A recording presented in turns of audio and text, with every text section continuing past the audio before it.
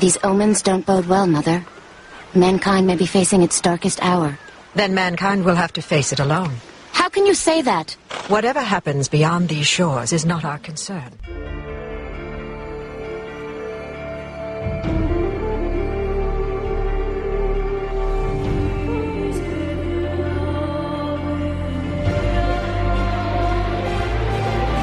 I am Diana, Princess of the Amazons.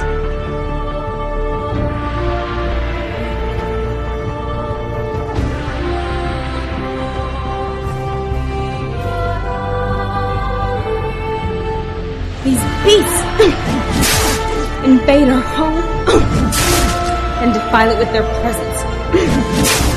Enjoy your trip back to hell.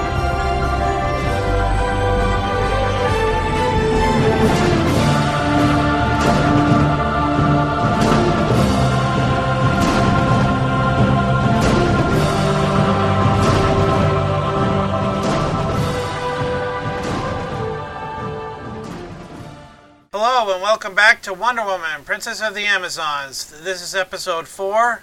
My name is Andrew Pinkham. So glad to be along with you on this fine Thursday or Friday or Saturday or Sunday. Depends on when you are listening to this show. I'm flying solo on this podcast as it was originally intended to be before Mr. Danny Saab decided to grace us with his presence, talking about the New 52 and Rebirth. So, no Danny, but we're going to have a great time talking about Wonder Woman tonight, specifically the George Perez run, as we are continuing our coverage of the post-crisis Wonder Woman.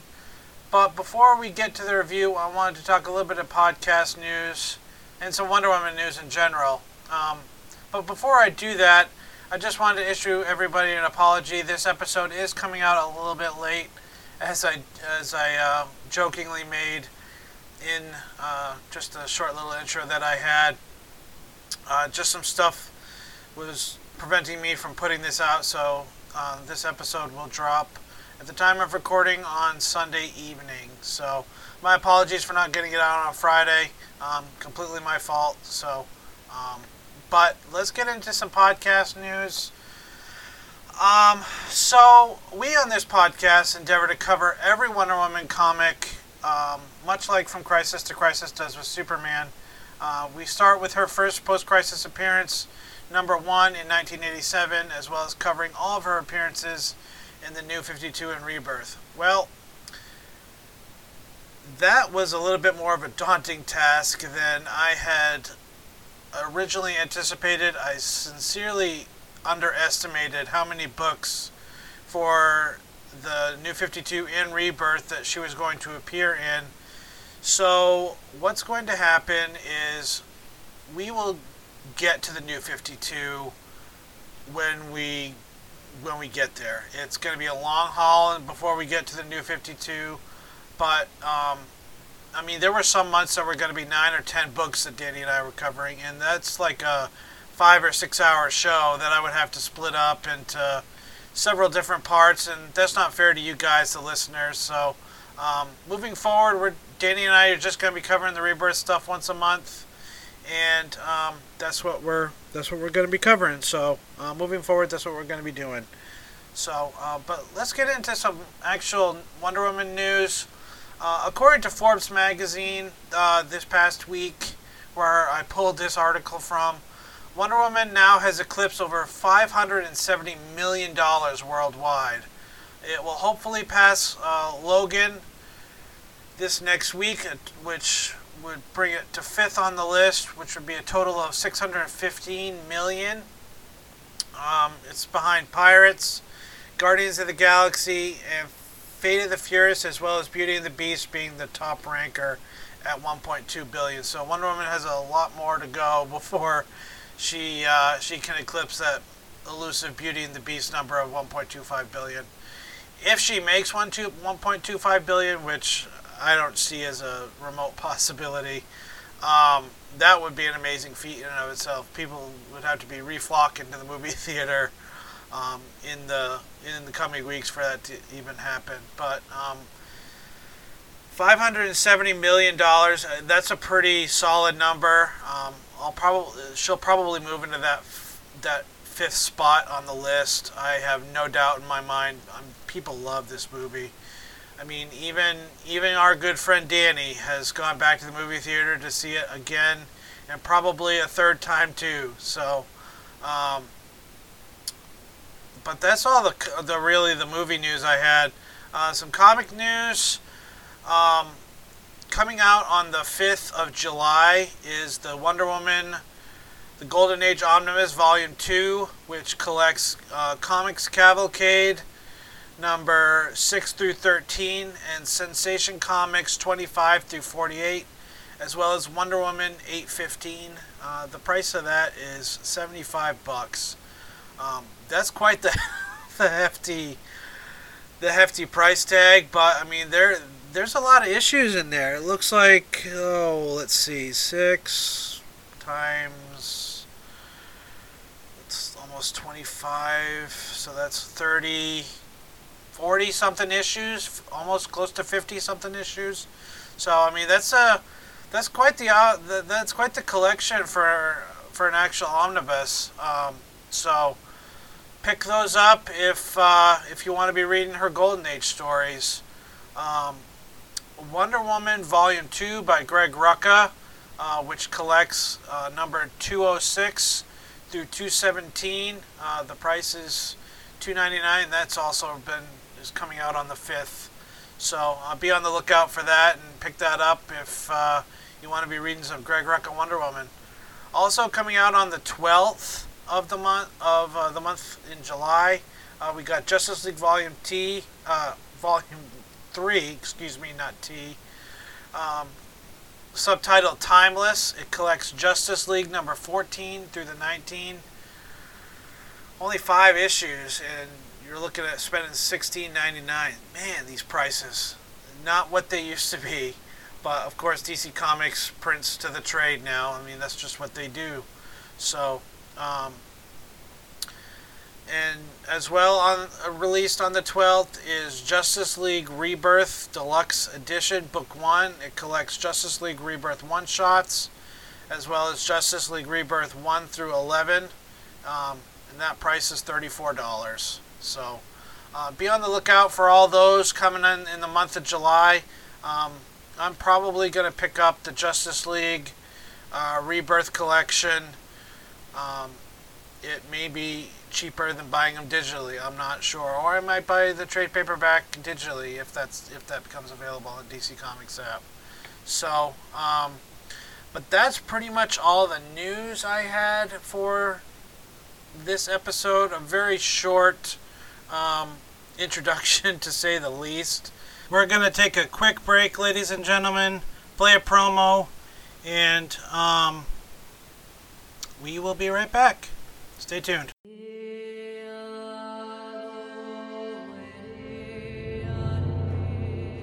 It was 1941, and a war was raging in Europe that would spread destruction and death across the world. Superheroes like Superman, Batman, and Captain Marvel were on the rise at newsstands everywhere. But one hero was about to debut that would change the world of comics. Forever. Amazon. Goddess. Warrior. Hero. Wonder Woman, one of the most well-known and beloved comic heroes to ever grace the medium.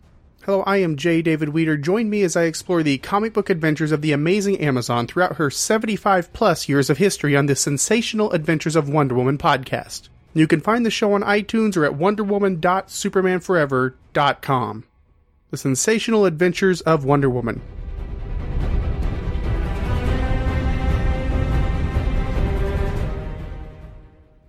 And welcome back, everybody. So, Wonder Woman number 3, titled Deadly Arrival, published April of 1987. The credits on this are as such. George Perez is the writer and penciler. Bruce Patterson is the inker. John Costanza is the letterer. Tatjana Wood is the colorist. Karen Berger is the editor. The synopsis, courtesy of our good friends over at AmazonArchives.com, reads as such. High above the city of Boston, Hermes and Diana fly across the sky. The Amazon princess wonders how man can build such a lovely metropolis and yet be capable of such wanton destruction. Hermes tells her that she should not judge man too harshly, as he has lost his way upon the earth, and that makes him afraid, because he can feel the grip of Ares closing about his throat in a death grip. He adds this is why he has brought Diana here, in order to put an end to Ares' madness. Meanwhile, at the Hanscom Air Force Base Hospital, General Hillary and Etta Candy burst into the ward. The general demands to see Steve Trevor, and as they are led to his bedside, the doctor explains that the night nurse had found Trevor in one of the beds, with no idea how he had gotten there. He had obviously been in some sort of accident, but his wounds were already healing. He has been under armed guard ever since. As they reach the room where Trevor rests, they find General Tolliver waiting outside. Tolliver explains that Trevor is under arrest for not only returning without the Phantom jet he allegedly commandeered, but he is also wanted for questioning regarding the brutal murder of General Kohler. Etta steps forward and tells Tolliver that Colonel Trevor was ordered to fly the plane by Kohler himself. Tolliver replies that there are no records of that, and as soon as Trevor regains consciousness, he will be questioned. Elsewhere, at Harvard University, Hermes and Diana arrive at their destination. Hermes explains that here the Amazon will meet the one who will become her mentor and guide through man's world. Diana will also finally learn the secrets of Mad Harmonia's talisman. Hermes then removes it from the top of his staff and hands the glowing talisman to Diana. He tells her that he cannot aid her further, but she has his blessings. She must go now and take with her the hopes of the gods themselves, for the fate of the gods and men alike now rests upon her efforts. With that, he fades from view. Across campus in the library, Professor Julia Capitelis stands on the ladder inspecting a book she has just removed from the top shelf. She attempts to reach across for another, but loses her balance and topples from the ladder. But before she hits the ground, she finds herself in the arms of Diana. Once safely on the ground again, Julia thanks her and sees her costume, asking if she has something to do with the Founders' Day celebration. For her part, Diana asks if Julia is all right, as both she and the world have need of her services. But Julia cannot understand Diana's language, which sounds to her like some sort of gibberish mixed with ancient Greek. She asks Diana to speak slower, as she cannot understand her. Frustrated, the Amazon princess wonders how she can make herself understood, and suddenly has a thought. She reaches for the talisman tucked into her belt and shows it to Julia. Fascinated, the professor wonders how such an obviously ancient amulet can gleam as if new. As Diana turns her hand to show the side view, it disappears from view, as if it exists only on one plane of reality. Julia realizes that whatever the amulet is, it is not of Earth, and yet it is so beautiful, so compelling. She reaches out to touch it, and as her fingers brushed the burnished metal, Julia's world suddenly explodes into fire and fantasy. Images flash through her mind, images of churning seas and magnificent warrior women, of whispered voices and a golden kiss. And yet, despite the turmoil, there is hope and a sense of belonging. And one more thing, a stirring pride of purpose, unlike anything she has felt before. Then in a wink, it is gone, and she can see Diana's concerned face staring back at her. She finds herself lying on the floor, her head spinning and yet feeling so clear, as if some hidden door has been opened in her mind. Diana asks her if Julia can understand her now, and if she can help Diana.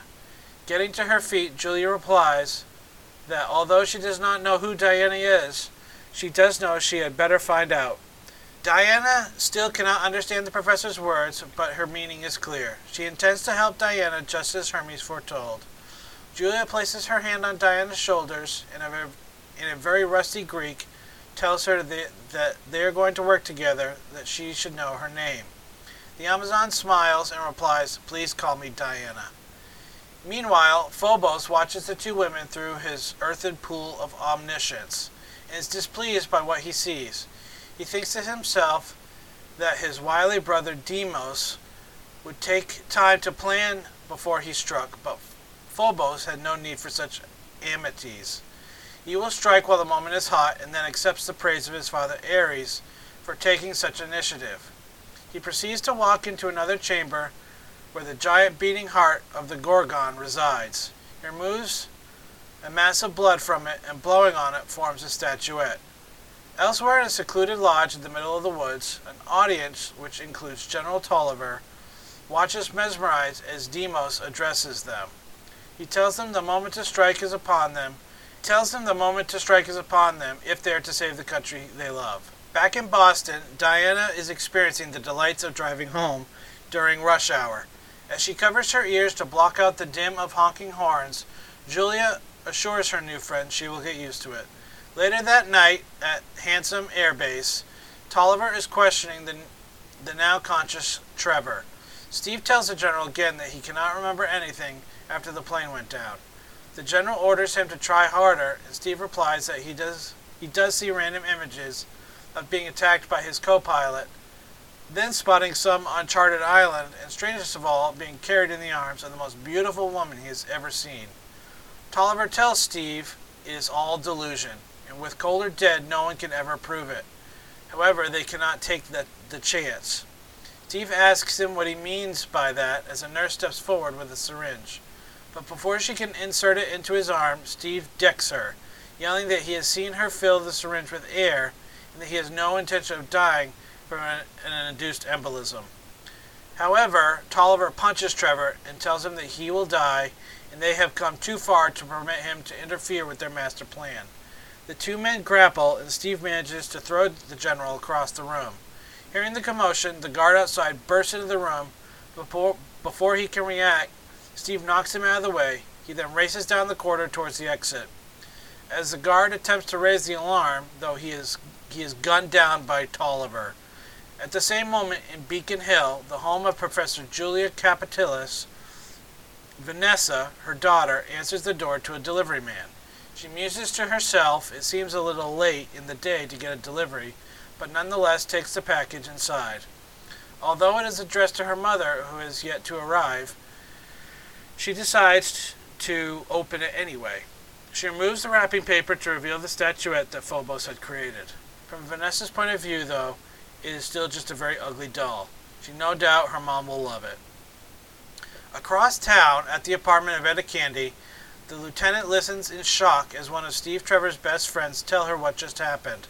Colonel Michaelis explains that Steve is on the run, having been accused of murdering a guard during his escape. Michaelis assures her that he will do everything he can to help her, and hangs up. Etta cannot believe Steve would do such a thing, as he is the most honest man she has ever known. As she steps into her bedroom, a hand suddenly reaches out from behind the curtain and covers her mouth. She turns to see Steve, begging her not to scream. He tells her not to believe a word she has heard about him. People are trying to kill him and get him out of the way, and he needs her help to find out why. Across the other side of the world in Moscow, another entranced audience listens to Deimos as he gives them exactly the same speech about protecting their country and that the time to take action is upon them. Back in Beacon Hills, Julia and Diana finally arrive home. Julia unlocks the front door as Diana carries a pile of books inside. Julia tells Diana that these things should help them research the amulet. She still cannot believe that the young woman can carry such a huge pile of books so easily. She must work out. Julia calls out to her daughter upstairs, Nessie, who replies that she will be right down. Julia tells Diana that she thinks the Amazon will like her daughter, as they are very much alike, headstrong and fiercely independent. As Vanessa comes down the stairs, she says, "Hi, love your costume. Part of the Founders Day celebration, huh?" Diana, for her part, smiles back and thinks to herself she has never seen another woman quite like her. So young, so vulnerable, and so beautiful. Julia tells her daughter that Diana will be staying with them for a while. A less than enthused Vanessa asks how long is a little while. Her mother replies that Diana does not speak any English, and she has to tutor her before they can actually get down to business. Vanessa storms back upstairs, murmuring, "Gee, thanks a lot." And Julia apologizes to Diana for her daughter's behavior. She explains that Vanessa is not usually like that, but she has been so busy working recently that she has paid her daughter so little attention. Upstairs, Vanessa has shut her bedroom door and is talking on the phone to her boyfriend. She says that he cannot come over to study together tonight as she has a sick aunt visiting. In truth, she does not want her boyfriend to meet a fox like Diana. A few hours pass, and midnight falls in the Capitellis home. Julia and Diana are in the study, and the professor marvels at the speed that her new student consumes her first lessons, absorbing in mere minutes the rudimentaries of English. Vanessa is asleep on the couch, having completely forgotten about the grotesque statue that sits on the mantelpiece, a statue whose cold eyes now begin to glow. Suddenly, Julia and Diana hear Vanessa scream, and as they rush downstairs, they give way as if rotten. Diana grabs Julia and leaps down into the living room, which is in total disarray. Before them stands Decay, who towers over a terrified Vanessa, who has aged considerably as a result of the creature's touch. Diana warns Julia not to approach, and Decay says that she would be wise to listen, as it is the Amazon she has come for. She tells Diana to step forward to feel her fatal touch, and when the Amazon princess refuses, Decay unleashes her demon's breath blast into the ceiling above where Julia and Diana stand, causing the room to collapse on top of them. And that's where the issue ends. Wow, that was quite the synopsis from AmazonArchives.com. There are some sentences that make sense with Amazon. I guess I'll have to proofread it next time I pull something from them. But anyway, I have a few notes on this issue before I get to my overall thoughts of it. Page 1, I find it very interesting that they traveled to Boston, Massachusetts instead of Washington, D.C. Considering for all the other Wonder Woman comics I've read, Washington, D.C. is the focal point where most of Diana's story takes place, whether it be the New 52 or other Wonder Woman stuff that I've read. Page 3, I love how General Hillary just storms in looking for Trevor like he owns the place. I get that he's a general, but I mean, come on. So, I also find it extremely interesting that Diana just drops him at the hospital and leaves. Very much reminiscent of her Golden Age origin. It's been a coon's age since I've read that origin story. So, and from listening to other podcasts, like my good friend Matthew over at Radio Free Themyscira, and listening to Angela over at Wonder Woman Warrior for Peace, both who do great podcasts. You should check those podcasts out. They talk about her origin and how she just drops Steve Trevor and goes about her business. Page 4, I really like Etta standing up for Steve. You can definitely tell there's a relationship between Etta and Steve, although we're not sure what that is yet. I love how the fact that they jump immediately to conclusions thinking Steve is guilty. Of course, he doesn't come back with the plane, so I mean, so there's that. But I mean, you'd think it'd be guilty or innocent until proven guilty, not guilty until proven innocent. But that's our justice system for you. I really love Hermes and Diana. And when Hermes can go no further, I really like the fact that he gives the gods, or he gives Diana the gods' well wishes. I really, really like that. Page 6, I love the look on the professor's face when Diana catches her from her fall. Julia's face is absolutely priceless. Like, who in the world is this woman? I find the language barrier between Julia and Diana to be really, really cool. I never would have thought that Diana would have had any kind of language barrier, but I really, really liked it.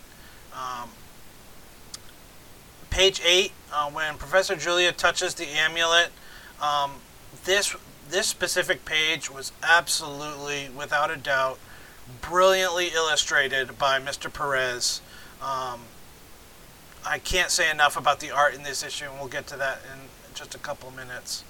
But just a really great page. Love the art, and I love the moment. And page 9, I love the bond that Julia and Diana share almost instantly. Just a really great scene between those two. The scene between Philos and Deimos is a little weird. So yeah, it was, and we knew something was going to happen with a Gorgon, but we weren't sure what. It's just a really weird scene. Kind of confused me a little, but that's all right. Page 12. I can only guess that this is Deimos speaking to his underlings. It doesn't directly say that it was him. Of course, the synopsis kind of clears that up for me, and I find it very interesting that Colonel, or not Colonel, but General Hillary is under the thrall of Deimos. So, I also love that Diana can't stand the sound of traffic. Really, really a funny moment. And I love Julia's comment about the no traffic thing, where she comes from. Page 13. I love how Steve is perceptive to the General's plot of trying to kill him. I certainly wouldn't have guessed that there was air that nurse was filling it with. So, just a really, really great moment there. And I love the fight between Hillary and Trevor on page 14. And I love their banter. And in the moment where Steve kicks the dude in the face with a metal water pitcher, I swear Steve Trevor must have toes of steel or something. But my word, ouch. Page 16. I don't know if it's just me, but there is something. It seems like to me there's more than something than just friendship going on between Etta and Trevor. I think Etta might have a little bit of crush on Steve, but we'll have to wait and see how that relationship develops, because I am not sure. Because like you guys, I'm reading right along with you and taking notes. So it's this George Perez run. I have very few. I have a little bit of experience with it. I've read a lot of the later on issues, but not any of these early issues. So I'm learning right along with you, if you haven't read anything. So yeah, there's that. Page 19. It appears that this is no mere statue, as we are led to believe, especially when the thing's eyes pop open. Kind of a creepy moment there. Page 21. Boy, that is one ugly monster. The name Decay fits it for a creature so ugly. And my last note on page 22 is, boy, what a cliffhanger. I did not expect this issue to end on such a cliffhanger. It was a really great issue overall. I absolutely loved it. George Perez did a knockout, bang-up job on the art. I can't say enough about the writing team. The writing is top-notch, as always. And like I said last week and the week before, I mean, it's very rare to see a penciler and a writer all in one foul swoop. And I think George Perez just has done an amazing job with this Wonder Woman run so far. So, probably my favorite scene with Professor Julia and Diana. I absolutely love that scene between the two when after Julia gets mind whammied by the amulet, and she kind of understands where Diana's coming from and is able to speak a little bit of her language. Just a really great moment, probably my favorite in the issue. So overall, it was just an amazing issue. I really, really enjoyed it. So, but guys, that's going to do it for my review and for this episode. Thank you so much for listening. I know this was a little bit shorter episode than what we normally have. When I fly solo on these books, it's going to be a little bit shorter because there's no one to bounce stuff off of. So, and you guys can help out with that. If you want these episodes to be longer, email in WonderWomanPodcast@gmail.com so we can read your emails and stuff on the show and feedback and get your thoughts on these issues and get a little bit of a conversation going. That's the best way to make these episodes a little bit longer instead of just a little bit of news and a review, and that will call it good. So, but until next week, guys, where Danny and I, we're going to be talking Rebirth. We're going to be talking about the DC Rebirth #1, Wonder Woman #1, Wonder Woman Rebirth #1. So be on the lookout for that. And thank you for listening, and we will talk to you guys next week. See you later.